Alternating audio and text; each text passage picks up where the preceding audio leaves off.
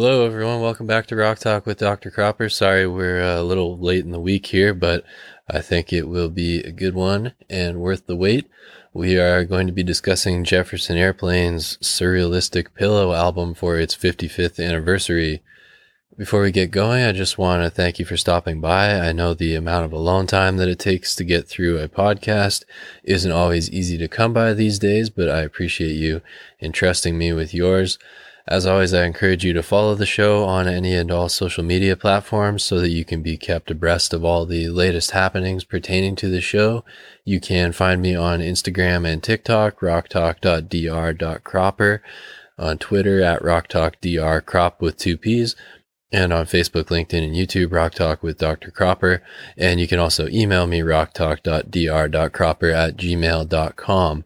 And please feel free to reach out via any of those channels if you have any questions for me, feedback, topics that you would like me to cover, which if you would like priority sequence for, or you just have an appetite for a bit more content, consider subscribing to Dr. Cropper's Office Hour, the Apple Podcasts exclusive premium spinoff of the show. For $4.99 American per month, you get access to a minimum of 2 subscriber-only bonus episodes, in addition to the priority sequence for the topic requests, and 10% off of merchandise, which we can talk about at the end.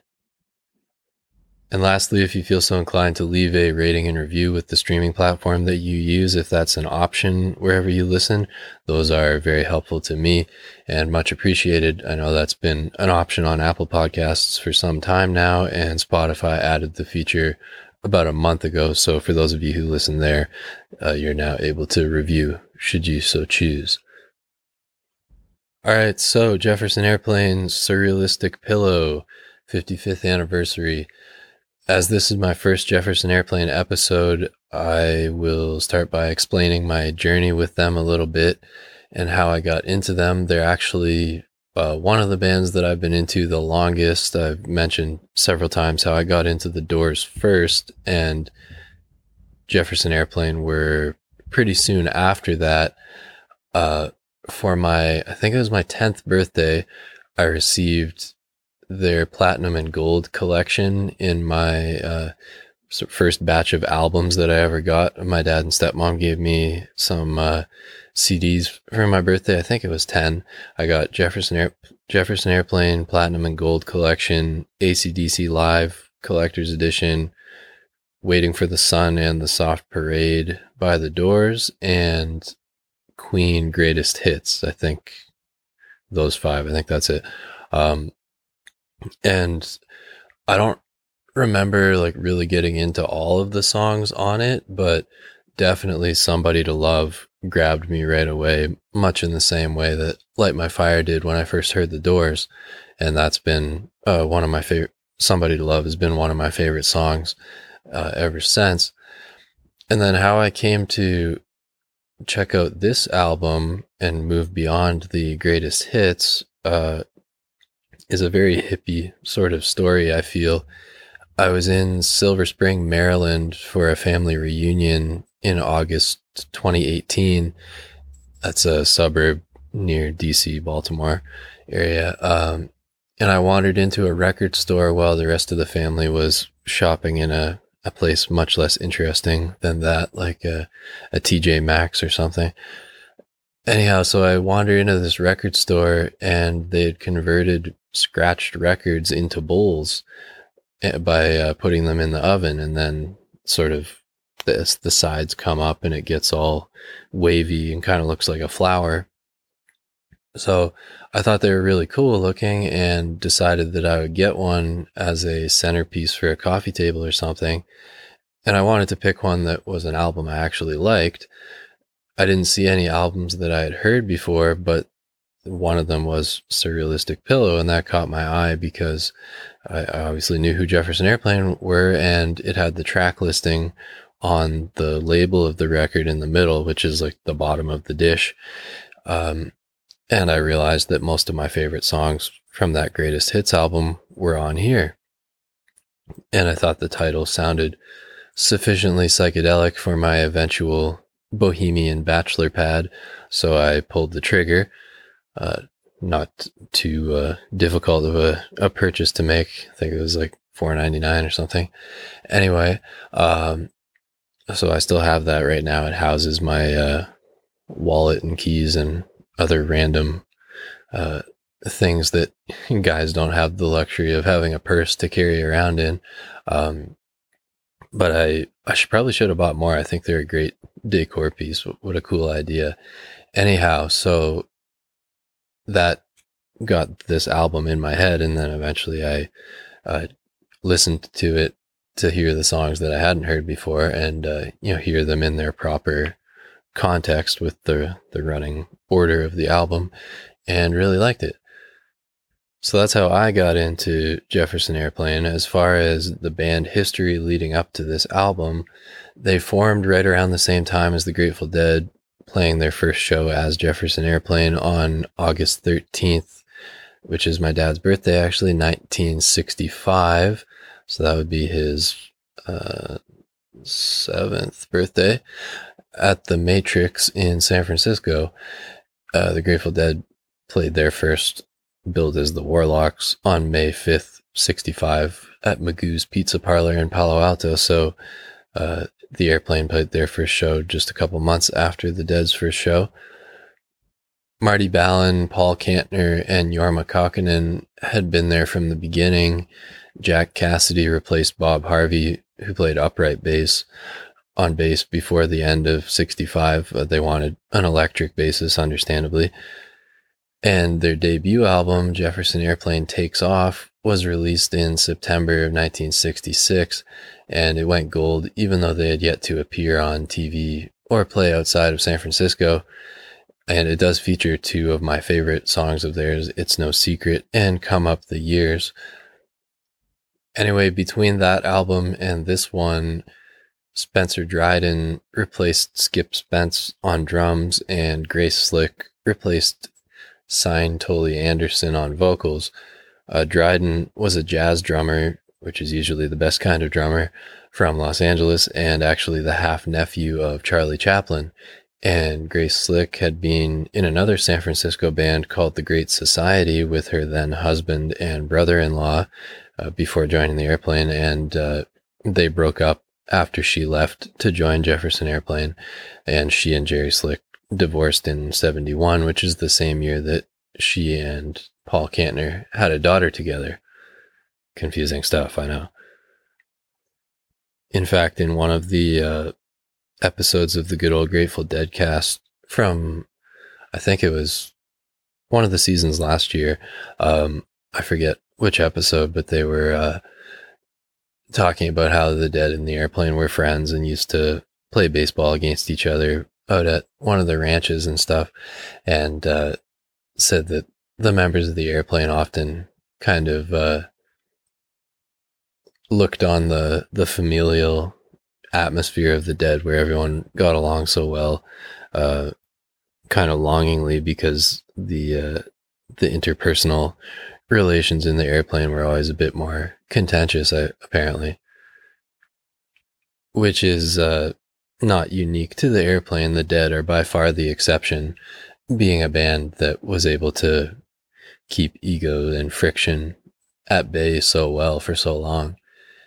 Anyhow, so with Jefferson Airplane, with their classic lineup, which would remain steady until Spencer Dryden left in early 1970, now set, they set about creating their second album, Surrealistic Pillow, which was recorded from October 31st to November 22nd, 1966 at RCA Victor's Music Center in Hollywood. And speaking of the Dead, Jerry Garcia was actually quite involved in the process. He's officially credited as spiritual advisor, as well as having played guitar on Today, Coming Back to Me, and Plastic Fantastic Lover. He plays the high lead part on Today, and he confirmed all of that in a 1967 interview, and also said that he helped rearrange Somebody to Love. However, Rick Gerard, the album's producer, denied that Jerry played on anything. Now, because Jerry was one of the least egotistical musicians of all time, I'm inclined to believe that he did play on those tracks. I just can't see him trying to take credit for something that wasn't him. They also remained close friends and collaborators after this album, which likely wouldn't happen if he was trying to take credit that he didn't deserve. Furthermore, that high lead on Today sounds just like Jerry. It could even be where he first conceived the Dark Star licks, which was written in 1967. As for why Gerard would dispute the contributions by Jerry, I'm not sure. But you would think that someone in the band would have backed him up by now if it were true that Jerry didn't play on anything. When you have the band, Jerry, and the album's credits all saying that he played on stuff, and the producer being the one guy saying that he didn't, I'm inclined to think that he did play. And as to Gerard's motivation for saying that he didn't, anybody's guess. Jerry also unwittingly contributed the album's title, saying that the music was, quote, as surrealistic as a pillow is soft.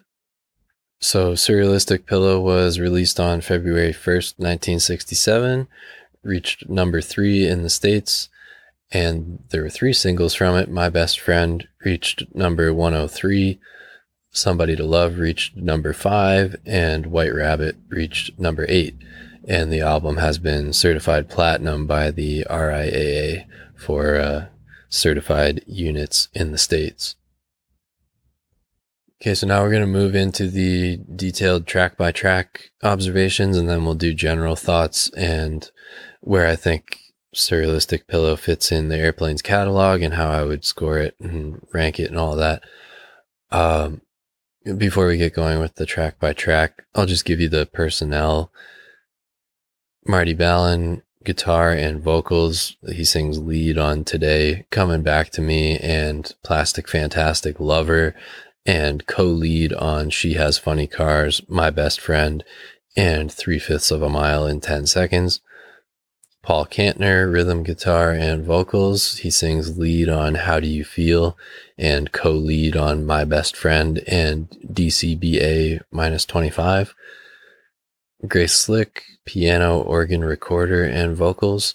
She sings lead on Somebody to Love and White Rabbit, and co-lead on She Has Funny Cars, My Best Friend, 3/5 of a Mile in 10 Seconds, and DCBA -25. Jorma Kaukonen, lead guitar. Jack Cassidy, bass, fuzz bass, and rhythm guitar. And Spencer Dryden, drums and percussion. Alright, so the album opens with She Has Funny Cars, and as usual, I'll read you the lyrics and talk about what I think they're saying first, and then we'll talk about the music. So its lyrics are as follows. Every day I try so hard to know your mind and find out what's inside you. Time goes on and I don't know just where you are or how I'm going to find you. You can do whatever you please. The world's waiting to be seized. You can collect all the neglect or all the self-respect you need. And I know, and I know, and I know your mind's guaranteed. It's all you'll ever need. So what do you want with me? We live but once, but good things can be found around in spite of all the sorrow. If you see black, you can't look back. You can't look front. You cannot face tomorrow. Some have it nice, flash paradise. They're very wise to their disguise. They trying to revolutionize tomorrow.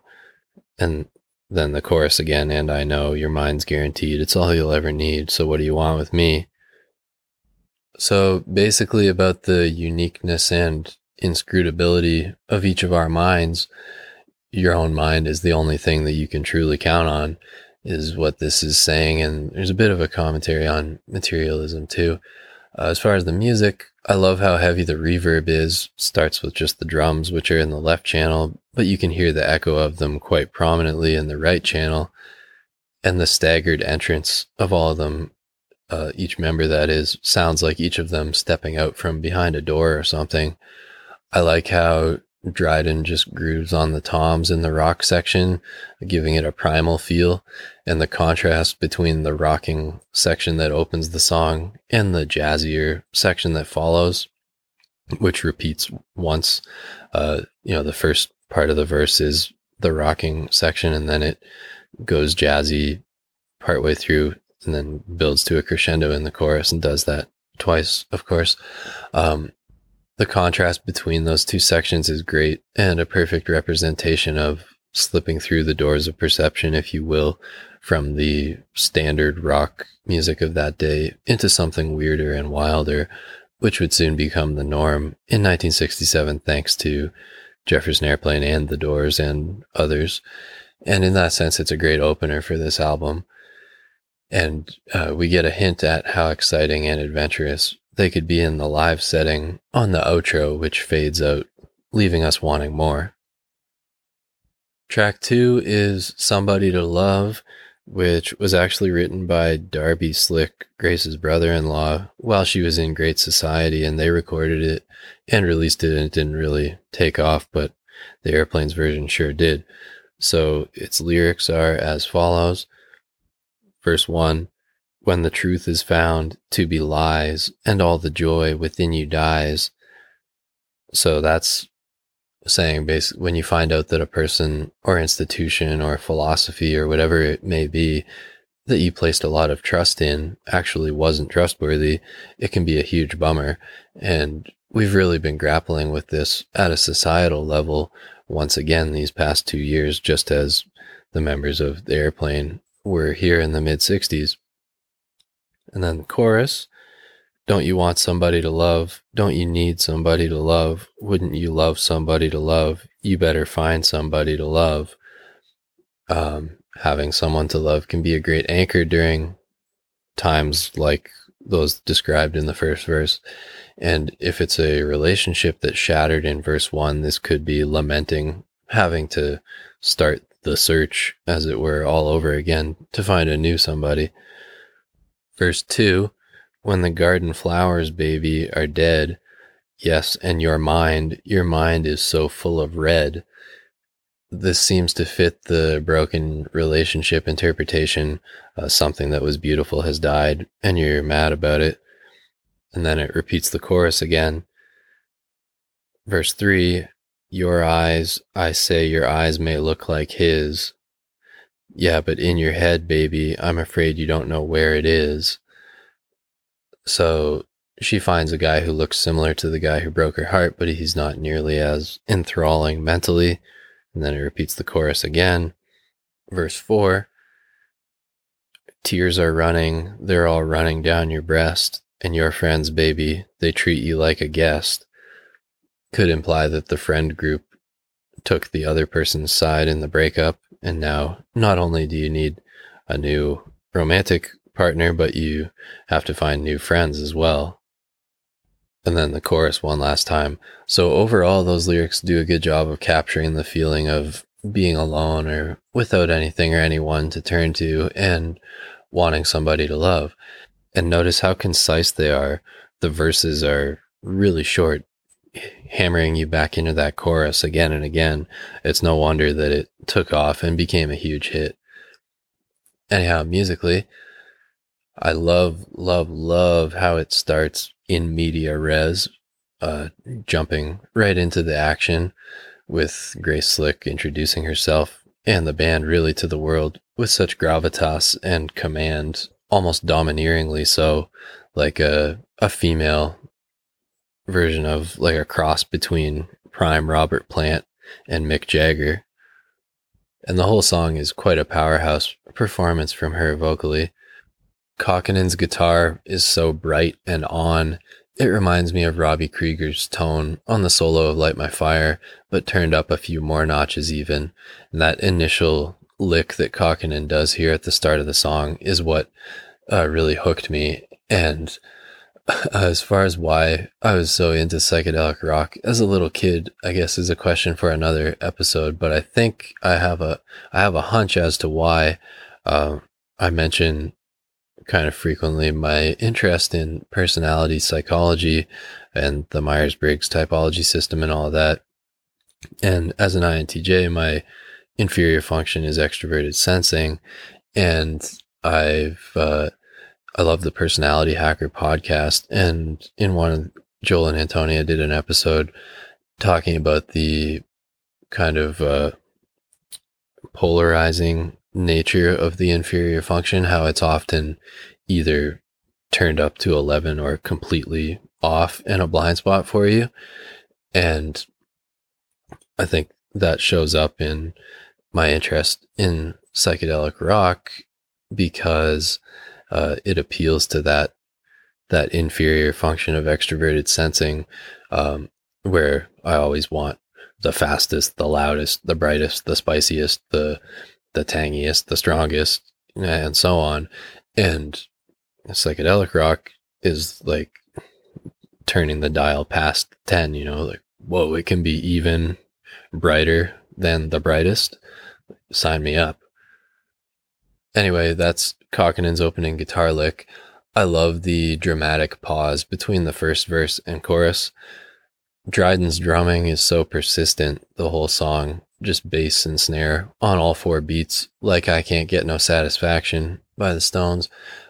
He crashes on the down and up beats back to back in a few spots, as you'll hear Phil Rudd do often, in the AC/DC drummer, of course, in things like the You Shook Me All Night Long chorus, for example. And I find that upbeat crashes, especially following a downbeat crash, give a real sense of opening up, which is a good fit for opening the doors of perception sort of music. And then he also does frequent builds with eighth notes on the toms that really give it an extra push. Ballin and Kantner's backing vocals during the chorus add to the urgency nicely. Cassidy's bass is really the instrument adding melodic interest throughout, as the guitars mostly clang along, very bright and jangly, in line with the drums. And Cassidy takes the bass for a nice walk during the brief outro jam. Kokkinen's lead work is very cool. He sort of makes me think of a cross between Jerry Garcia and the heavier blues-based guys like Page and Clapton and Hendrix. He pulls the plug on the outro jam just as it's really heating up, giving a taste of what they could do live, but keeping it radio-friendly, which was a good call because like Light My Fire, Somebody to Love became one of the signature songs of both the Summer of Love in 1967 and the psychedelic era in general. And I like it much better than the Queen song of the same name,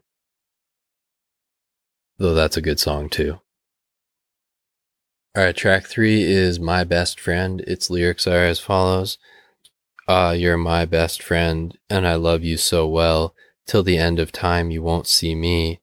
You're my best friend. When I see you it seems. Now I can see I've fallen into your love stream. I follow your dream. Do you know what I mean? Yeah. I follow you wherever time will take me to. Forever I'll be one with you. One with you, one with you. You're my best friend, and I'm all that you're seeing. I'll set you free, and just like me, you'll be being in love with me. Do you know what I mean? Yeah. Do you know what I mean now? I'm gonna set you free, yeah. You'll be in love with me, You're my best friend now. You're my best friend, and I love you so well. Till the end of time you won't see me. You're my best friend. When I see you it seems. Now I can see I've fallen into your love stream. I follow your dream. Do you know what I mean? Yeah. Do you know what I mean now? You'll be in love with me now. I'm gonna set you free, yeah. Oh, you're my best friend now. You're my best friend. So it seems to describe falling for your best friend and them not seeing you in that light, at least not yet, but being pretty confident that they will before too long.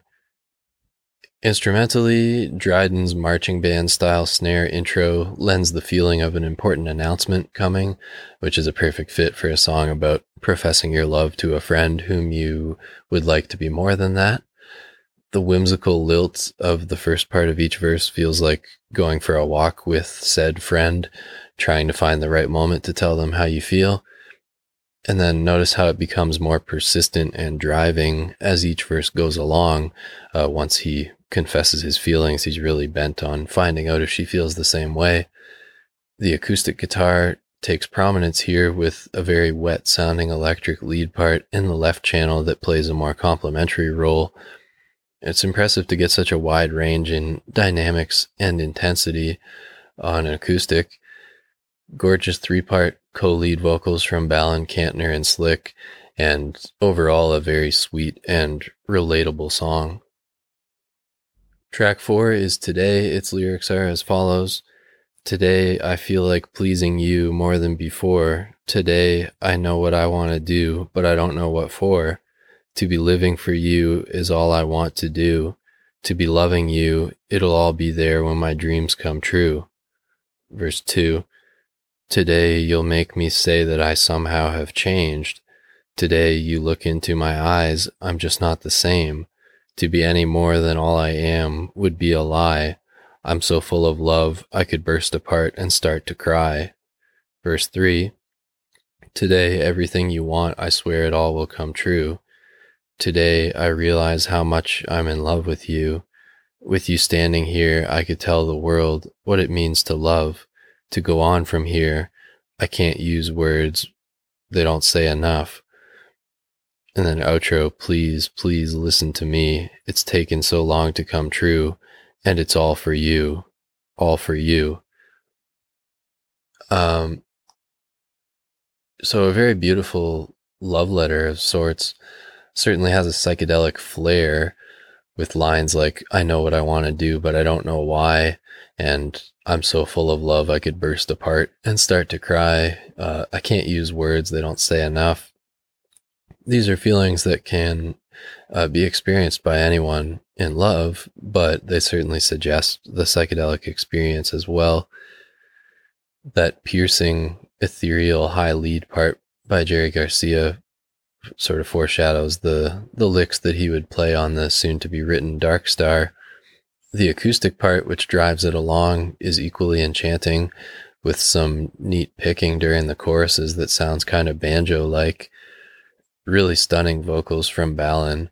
He doesn't get enough credit in the pantheon of rock singers, in my opinion. And Slick and Cantner's backing vocals on the choruses sound very ghostly. The mix is very spacious, seemingly implying some measure of distance between Balin and the woman that it's addressed to. Overall, one of the very best psychedelic love songs, I think. And then side 1 draws to a close with Comin' Back to Me. Its lyrics are as follows. Verse 1. The summer had inhaled and held its breath too long. The winter looked the same as if it never had gone. And through an open window where no curtain hung, I saw you, coming back to me. One begins to read between the pages of a look, the shape of sleepy music, and suddenly you're hooked. Through the rain upon the trees that kisses on the run, I saw you, coming back to me. Bridge, you came to stay and live my way, scatter my love like leaves in the wind. You always say you won't go away, but I know what it always has been. It always has been. Verse 3. A transparent dream beneath an occasional sigh. Most of the time I just let it go by. Now I wish it hadn't begun. I saw you, yes I saw you, coming back to me. Strolling the hills, this is verse 4, strolling the hills overlooking the shore. I realize I've been here before. The shadow in the mist could have been anyone. I saw you, coming back to me. And then verse 5, small things like reasons are put in a jar. Whatever happened to wishes wished upon a star? Was it just something that I made up for fun? I saw you, coming back to me. So by Balin's own admission, he wrote it whilst very stoned, and it seems to me that basically he either has a literal vision that this girl comes back to him, or he visualizes or fantasizes about it, and then eventually realizes that he was just tricking himself and it ain't gonna happen. Musically, it starts with soft acoustic picking in the right channel and some acoustic strumming in the left that reminds me of the Rain song by Led Zeppelin. Haunting recorder playing from Slick. Equally beautiful vocal performance from Ballin to Today, but in a different way. It sounds like sitting on a porch, tripping, staring out into the mist, and starting to imagine the girl coming back to you. One of the best psychedelic ballads, I think, and leaves you in a very melancholic, contemplative sort of state as you stand up to flip the record over. Okay, and then side 2 kicks off with 3/5 of a mile in 10 seconds, which works out to about 216 miles per hour. Its lyrics are as follows. Verse 1, do away with people blowing my mind. Do away with people wasting my precious time. Take me to a simple place where I can easily see my face. Maybe, baby, I'll say that you were kind. And then a refrain, no, I love you, baby, yes, I do. Repeated once. Verse 2, do away with people laughing at my hair. Do away with people frowning on my precious prayers. Take me to a circus tent where I can easily pay my rent, and all the other freaks will share my cares. And then the refrain again. Do away with things that come on obscene, like high-priced, pretty clean, real fine nicotine. Sometimes the price is $65. Prices like that make a grown man holler, especially when it's sold by a kid who's only 15. And then the refrain again, and then the outro, it says 3/5 of a mile in 10 seconds. So basically it seems to be an urge to get away from the so-called squares, as they would call them back then, and live a peaceful life. With respect to verse 3, One Genius Lyrics, the website where I often get these from, one annotator there claims to have lived in the Haight-Ashbury neighborhood of San Francisco in the mid-60s and says there was a teenage dealer named Charlie whose price for a kilo of marijuana was $65. Yeah, that sounds reasonable to me. And the title could be a psychedelic nod to, moving unnaturally fast. Dryden drives it along with the bass drum and snare on all 4 beats like he did in Somebody to Love. The stabs of guitar are bright and thick. Kokkonen turns in a nifty and nimble solo. And overall, it's quote-unquote just a solid stomping and stabbing blues rocker that is a great way to pick the pace back up to kick off side 2. Track 7 is DCBA -25. Its lyrics are as follows. It's time you walked away and set me free. I must move away, leave you be. Time's been good to us, my friend. Wait and see how it will end. We come and go as we please. That's how it has to be. Verse 2. Here in crystal chandelier, I'm home. Too many days I've left unstoned. If you don't mind happiness, purple pleasure fields in the sun. Don't you know I'm running home to a place to you unknown. I take great peace in your sitting there, searching for myself. I find a place there. I see the people of the world, where they are and what they could be. I can but dance behind your smile. You were the world to me for a while. So clearly a breakup song of sorts, the details of which are fairly inscrutable to me, I must admit. Musically, nice bass intro from Cassidy with Dryden accenting him softly with the bass drum and the ride. Once it kicks into gear, it sounds like a mix between the earlier 60s sound and the lighter, poppier side of psychedelia, things like The Rain, the Park, and Other Things by the Cowsills. The guitars have a jangly sound during the first half of each verse, which is reminiscent of the Byrds, and then we get the more typical wired psychedelic Jefferson Airplane tone during the latter half of each verse, and nice harmonies that are kind of Beatlesque on this one. And then track 8 is How Do You Feel? Its lyrics are as follows. Verse 1, look into her eyes. Do you see what I mean? Just look at her hair. And when she speaks, oh, what a pleasant surprise. Verse 2, how do you feel? Just look at her smile. Do you see what I mean? She is looking our way. Oh, how I wish we could stay, just stay for a while. How do you feel? And then the bridge.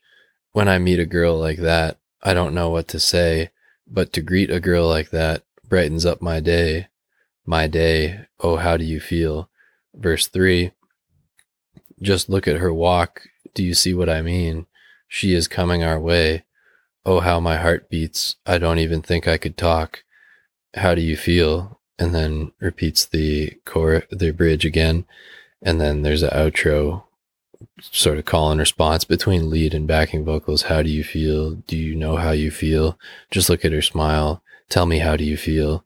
Look into her eyes. Tell me, how do you feel? She is coming our way. Tell me, how do you feel? And so on.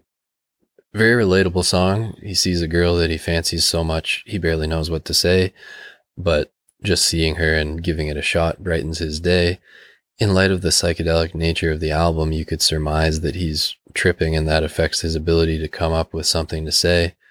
How do you feel could be what he comes up with as far as what to say to her, depending on how you read where the punctuation should be in the lines, which is, funny. You're sitting there tripping, you're like, oh, I gotta talk to this girl, and it takes you 10 minutes to dream up something to say, and then you get her attention and say, how do you feel? And she's like, are you from this planet? What planet are you about? As Bill Walton would probably say it.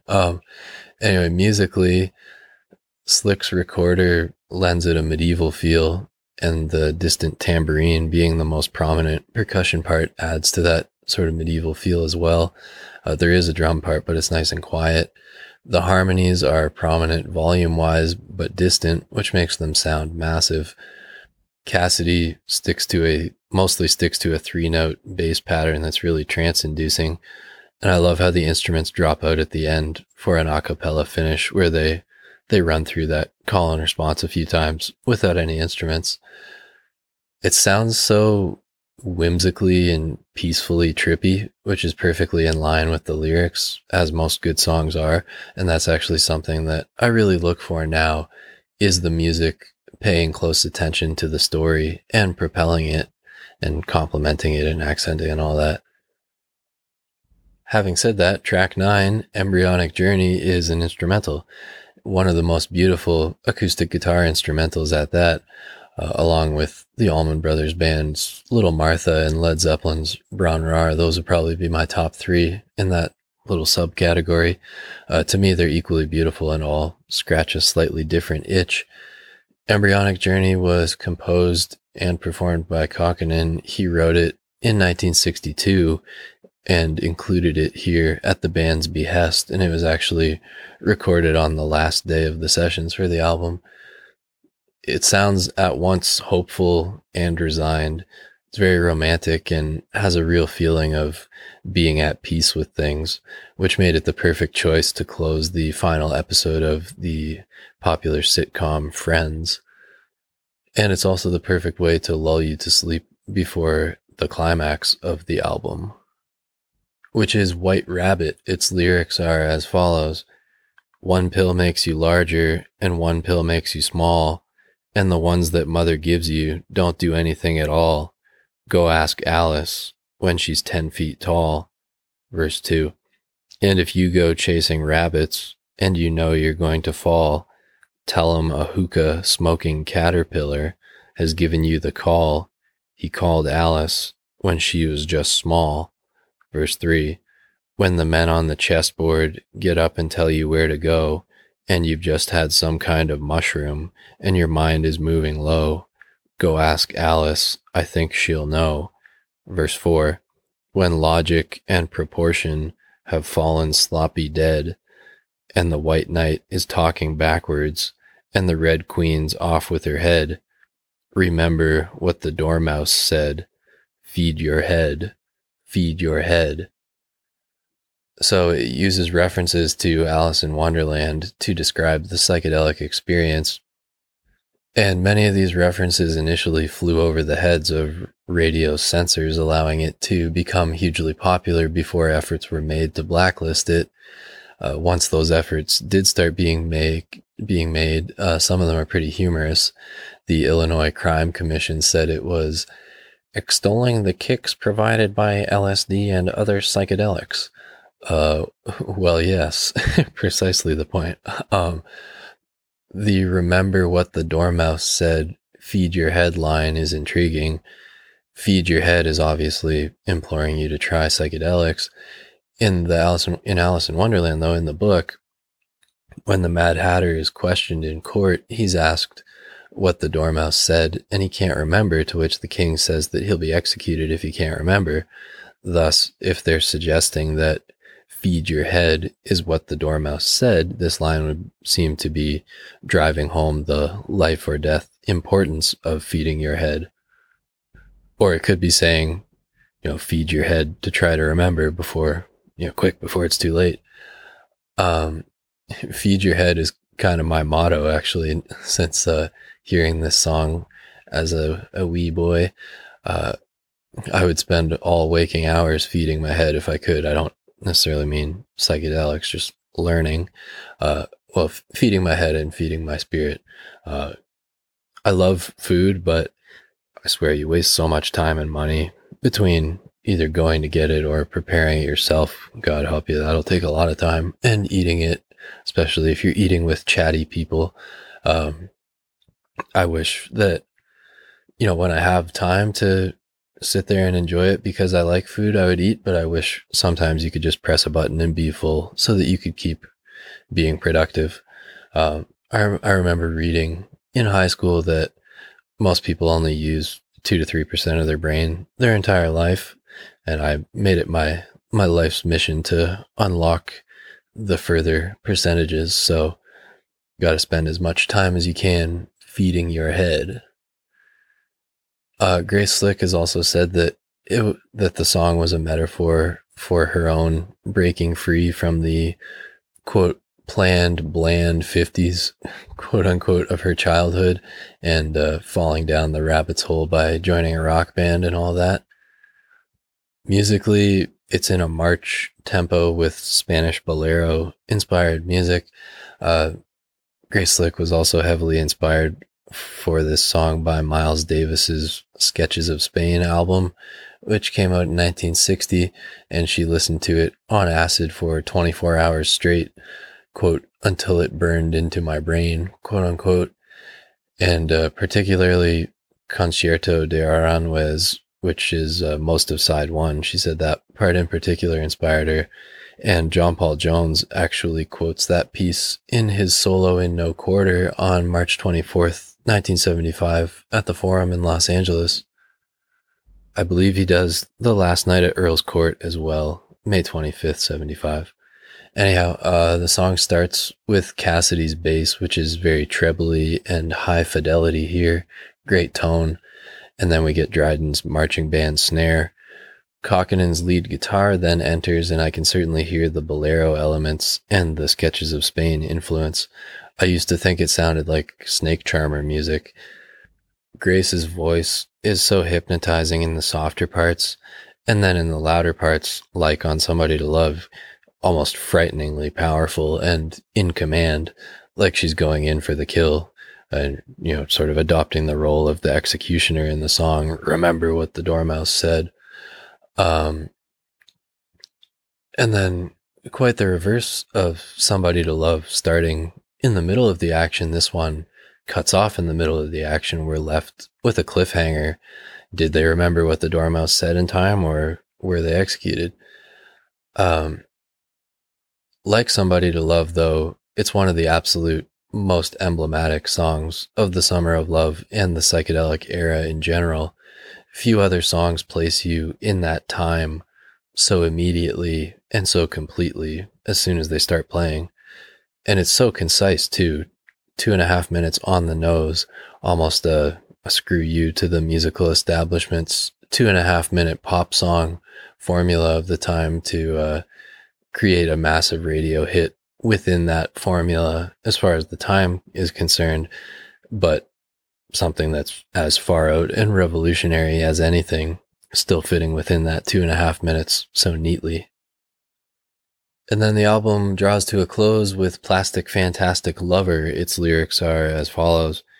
Verse 1, her neon mouth with the blinkers off smile, nothing but an electric sign. You could say she has an individual style. She's a part of a colorful time. Secrecy of lady chrome covered clothes you wear 'cause you have no other, but I suppose no one knows you're my plastic fantastic lover. Verse 2, her rattling cough never shuts off, is nothing but a used machine. Her aluminum finish, slightly diminished, is the best I ever have seen. Cosmetic baby plugged into me. I'd never ever find another. And I realize no one's wise to my plastic fantastic lover. And then verse 3, the electrical dust is starting to rust, her trapezoid thermometer taste. All the red tape is mechanical rape of the TV program waste. Data control and IBM, science is mankind's brother, but all I see is draining me on my plastic fantastic lover. So it's a very clever tale of someone addicted to the hot new technology of the day, color television, and how he breaks free of it in the end, and sort of using it, describing it as a woman, but it's pretty obvious that it's a TV.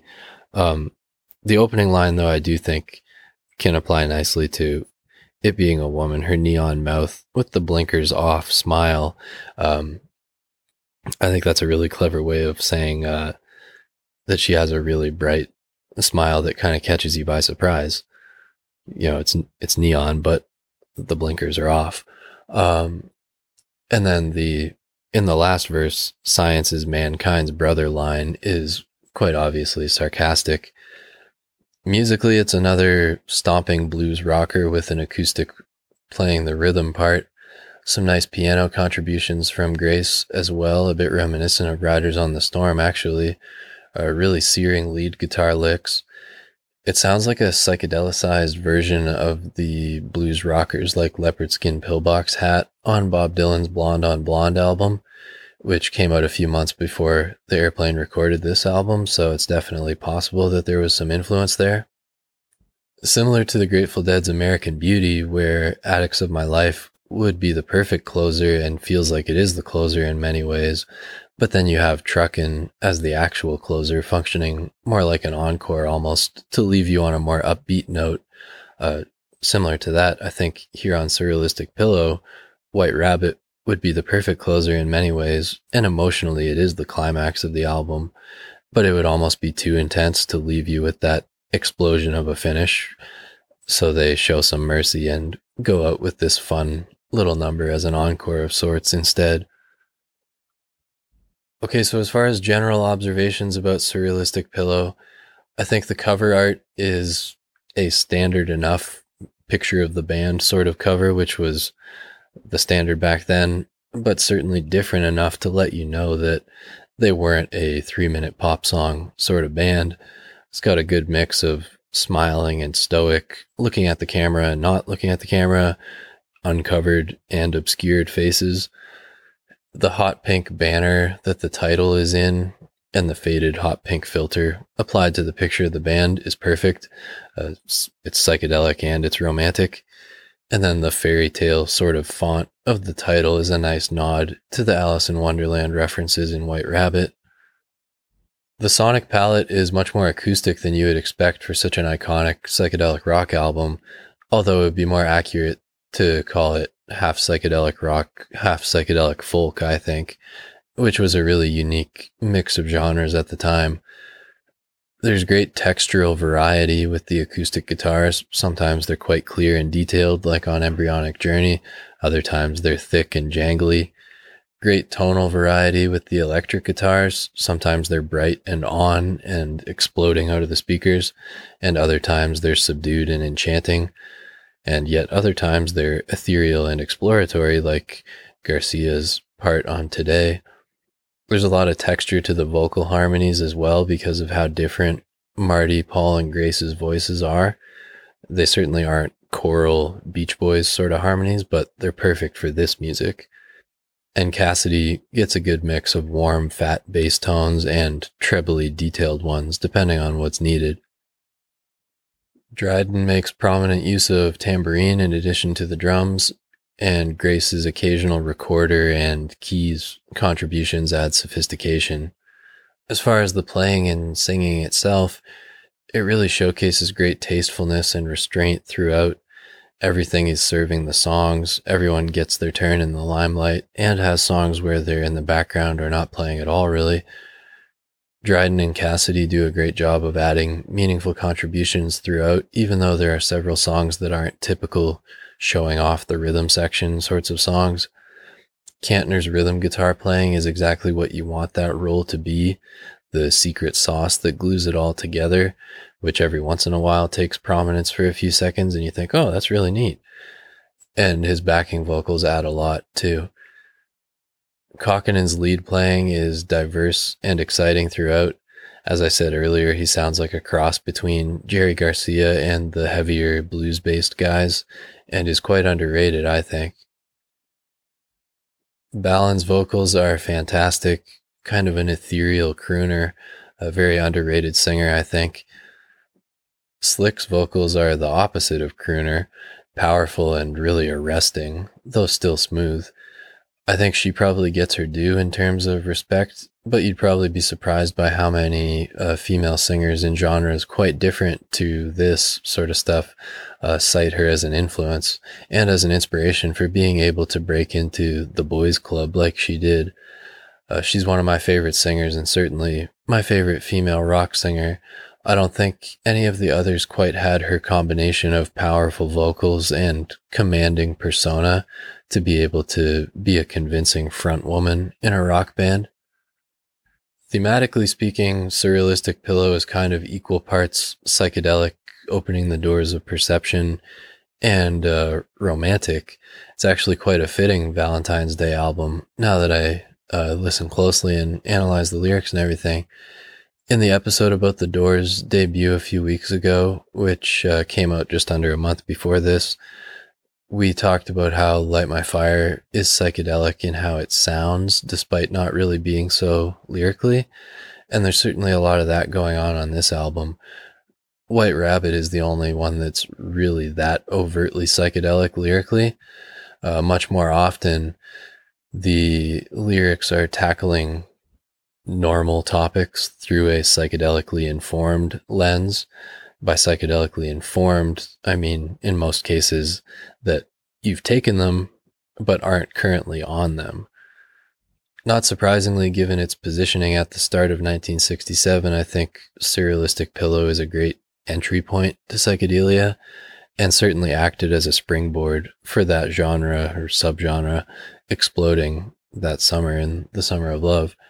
However, even if you put all of that aside, it's just a great album with well-written and well-arranged songs that are really well played and well sung, and presented through very good production for that time. It's interesting that Jefferson Airplane were really the first of the iconic San Francisco bands to make a truly excellent studio album like this. I mean, they beat the Grateful Dead to the punch by a full almost 3.5 years. Working Man's Dead would be their first truly excellent studio album, I would say, and that didn't come out until mid-June 1970. Okay, in terms of placing Surrealistic Pillow within Jefferson Airplane's catalog, it's the only album of theirs that I've heard in full, though I am familiar with several individual songs from other albums of theirs. I definitely will do a full pilgrimage through their catalog sometime soon. I'm aware that Surrealistic Pillow is generally regarded as their best complete work, though. Even though the band themselves felt it was a bit too streamlined compared to the true experience of seeing them live, which is something the Grateful Dead struggled with too, actually. And not unlike the folkiness of this album, the Dead's two best studio albums, Working Man's Dead and American Beauty, are their folk or Americana albums. So it's interesting that in both cases, when they kept it stripped down and just focused on really good songwriting, they were able to make great studio albums. Anyhow, back to where Surrealistic Pillow fits in the Airplanes catalog. Not that popularity is everything, but their top 5 most streamed songs on Spotify are all from this album. White Rabbit is first, 172.5 million. Somebody to Love, second, almost 170 million. And then a big drop. Today is third, about 35 million. Embryonic Journey, fourth, 14 million. And Coming Back to Me is fifth, about 5.5 million streams. All right, in terms of scoring Surrealistic Pillow and placing it in the Airplanes catalog, I'd probably go with a 4.25 out of 5. The raw song score per song, when I just give each song a rating out of 5 and average, or, divide by the number of songs, would probably be more like a 4.1, but I give it a bump for cohesion, pacing, which is excellent here, uniqueness with that blend of psychedelic rock and sort of psychedelic folk, and influence, because it was hugely influential, not just in the psychedelic subgenre, but beyond that as well. According to Acclaimed Music, which averages out a song or album's finish across all published lists to try to get a little closer to the truth, according to their numbers, Surrealistic Pillow is the 182nd most celebrated album of all time, the 9th most of 1967, and the 37th most of the 60s. And trying to put personal taste aside, I think that's probably reasonable. If you're in the top 200 of all time, taking in all genres, that is pretty good. I certainly rank it higher myself, but it's probably fair. 9th highest in 1967 might be a little low, but as I said last week when we were talking about Between the Buttons, the Stones' first album of 67, that year is packed. Like, that's one of the best years for music of all time. So anytime you're in the top 10 for 67, you're doing something right. 37th most celebrated of the 60s. Yeah, that's probably within reason. I would say the 60s was the best decade for music, even though Zeppelin and my favorite parts of the Grateful Dead were in the 70s, and a lot of the Stones' great stuff. Overall, the 60s are the decade where I like almost everything. And then as far as individual songs from here, a few of them also place on Acclaimed Music. White Rabbit is the 174th most celebrated song of all time, the 10th most of 1967, and 56th most of the 60s, so that's pretty good. Somebody to Love, 385th most celebrated of all time, 20th most of 67, and 112th most of the 1960s. And then Today is the 9,688th most celebrated song of all time, 233rd for 67, and 1,542 out of the 60s. And Embryonic Journey is listed in the ones that are bubbling below the top 10,000 of all time. So that's the average of where it finishes across all published lists. On my personal list, Surrealistic Pillow is in my top 25. And it has a very unique vibe that I don't think I can get from any other album quite to this extent. In terms of what sort of listening experience I associate it with, probably a stationary, like, nice and loud, but putting it on the turntable, and maybe you got a lava lamp or something and just soaking it in. I think all music works on some level for driving and walking. Some stuff's just better suited to it than others. But this one's a good one to sit down and just absorb. And in terms of where the Airplane would fit on my little chart of the 4 ways that music appeal to us, in your body, in your mind, in your heart, and in your spirit, or kind of intuitively, I think this album actually appeals in all 4 of those ways to a decent extent, which you don't always find. Usually you might get 2, even 3, but very few managed to hit all four. So hats off to the airplane on that front. Okay, so that brings us to the end. I hope you didn't find it too brief, but maybe that's better that we moved through it at a decent clip. I really love this album and was delighted to talk about it. As I said at the beginning, I encourage you to follow the show on any and all social media platforms so that you can be kept abreast of all the latest happenings pertaining to the show. You can find me on Instagram and TikTok at rocktalk.dr.cropper, on Twitter at rocktalkdrcrop with 2 P's, and on Facebook, LinkedIn, and YouTube, Rock Talk with Dr. Cropper. And you can also email me, rocktalk.dr.cropper@gmail.com. And please feel free to reach out via any of those channels if you have any questions for me, feedback, topics that you'd like me to cover. Speaking of which, if you want priority sequence for that, or you just have an appetite for a bit more content, consider subscribing to Dr. Cropper's Office Hour, the Apple Podcasts exclusive premium spinoff of the show. For $4.99 American per month, you get access to a minimum of 2 subscriber-only bonus episodes, but it's going to be more than that moving forward. I just yesterday did a Beatles versus Stones episode going through that whole debate and where I fall on it, and would like to do more episodes like that. So especially if you have topic requests that are a matchup between 2 different artists that you would like me to compare, please send me those. I'd like to do those more often over on the premium show. I've also been covering music news a bit there. And next week on that show, my brother Spencer Cropper and I are going to be going through Fleetwood Mac's Rumors album for its 45th anniversary. So lots of reasons to head over there. Also, it gives you 10% off of merchandise. So if you're interested in that, t-shirts and hoodies, both available in white and black with the show's script logo in the inverse of that. $40 Canadian, 2 for $70 for the t-shirts, and $80, 2 for $150 for the hoodies. So let me know if any of that interests you. But even if you don't want merchandise, consider subscribing to the Office Hour, and there is a 1-month free trial. So check it out, see if you like it, all of that. All right. I encourage you to leave a rating and review if you feel so inclined. If that's an option, wherever you're listening, really helpful to me. That feature has been available for a while on Apple Podcasts, and they just added it to Spotify about a month ago. So those of you who listen there are now able to do it as well. And if you are new to the show, welcome. I hope you liked what you heard. Thank you so much for listening. And if you have been listening for a while, thank you so much for the support. It means a lot.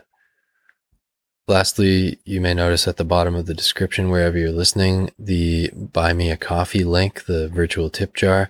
No pressure, of course, but if you feel so inclined, it really helps me stay awake when I am listening to all of this stuff to analyze for you all. So consider that. And next week, we are going to be talking about the Allman Brothers Band's Eat a Peach album for its 50th anniversary. And we actually mentioned a song that's on that today. Little Martha is on that album. So that should be a good one to talk about. And also my copy of the Grateful Dead's Dave's Picks Volume 41 should be here any day now. So once I get that, I'll give it a listen or two and throw up a review of it as well. All right. So go enjoy the Super Bowl. If you are looking for some football content, last year around Super Bowl time, my friend Graydon Dennison and I did a fairly long episode comparing drummers to NFL quarterbacks, past and present. And it was a really fun episode. I actually quite proud of that one. So go back and check it out if you're interested. I think that's episode 31, in the low 30s. Anyway, have a listen to that if you like. And also Valentine's Day, did an episode with my top 100 love songs last year, which is episode 32 or 3. Both of those are in the low 30s. So go check those 2 out if you like this weekend, and enjoy the Super Bowl. Go Bengals. Hopefully they pull it out, but it should be fun. And have a happy Valentine's Day, whether you are single or taken. Don't sweat it too much if you are feeling a little lonely. There's lots of great music to make you feel a lot better. All right. So see you next week to talk about Eat a Peach, and have a great weekend. Enjoy the Super Bowl and Valentine's Day. Class dismissed.